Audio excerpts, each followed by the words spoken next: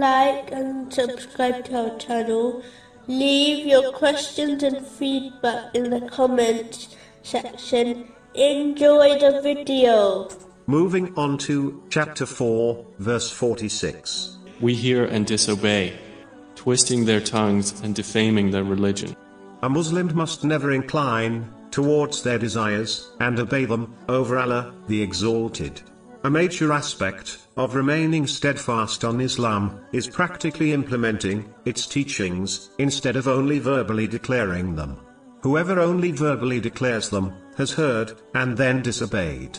The characteristic which gives superiority to the Muslim nation, according to the Holy Quran, is that they practically implement the teachings of Islam and advise others to do the same. Chapter 3, verse 110. You are the best nation, produced as an example for mankind.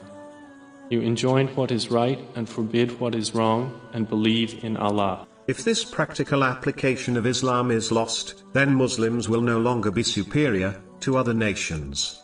Unfortunately, this has occurred throughout the world, and is the main reason why Islam has lost the strength and influence the companions, may Allah be pleased with them, once possessed.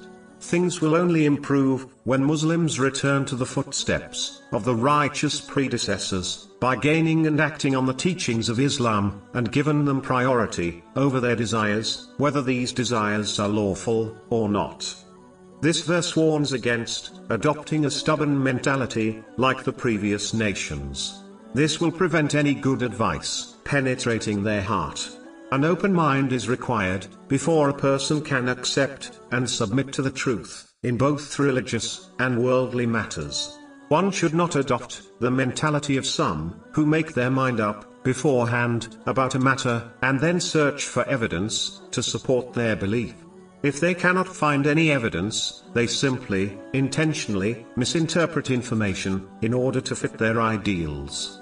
A Muslim should not behave as if they already possess all the answers, as this only leads to this bias mentality.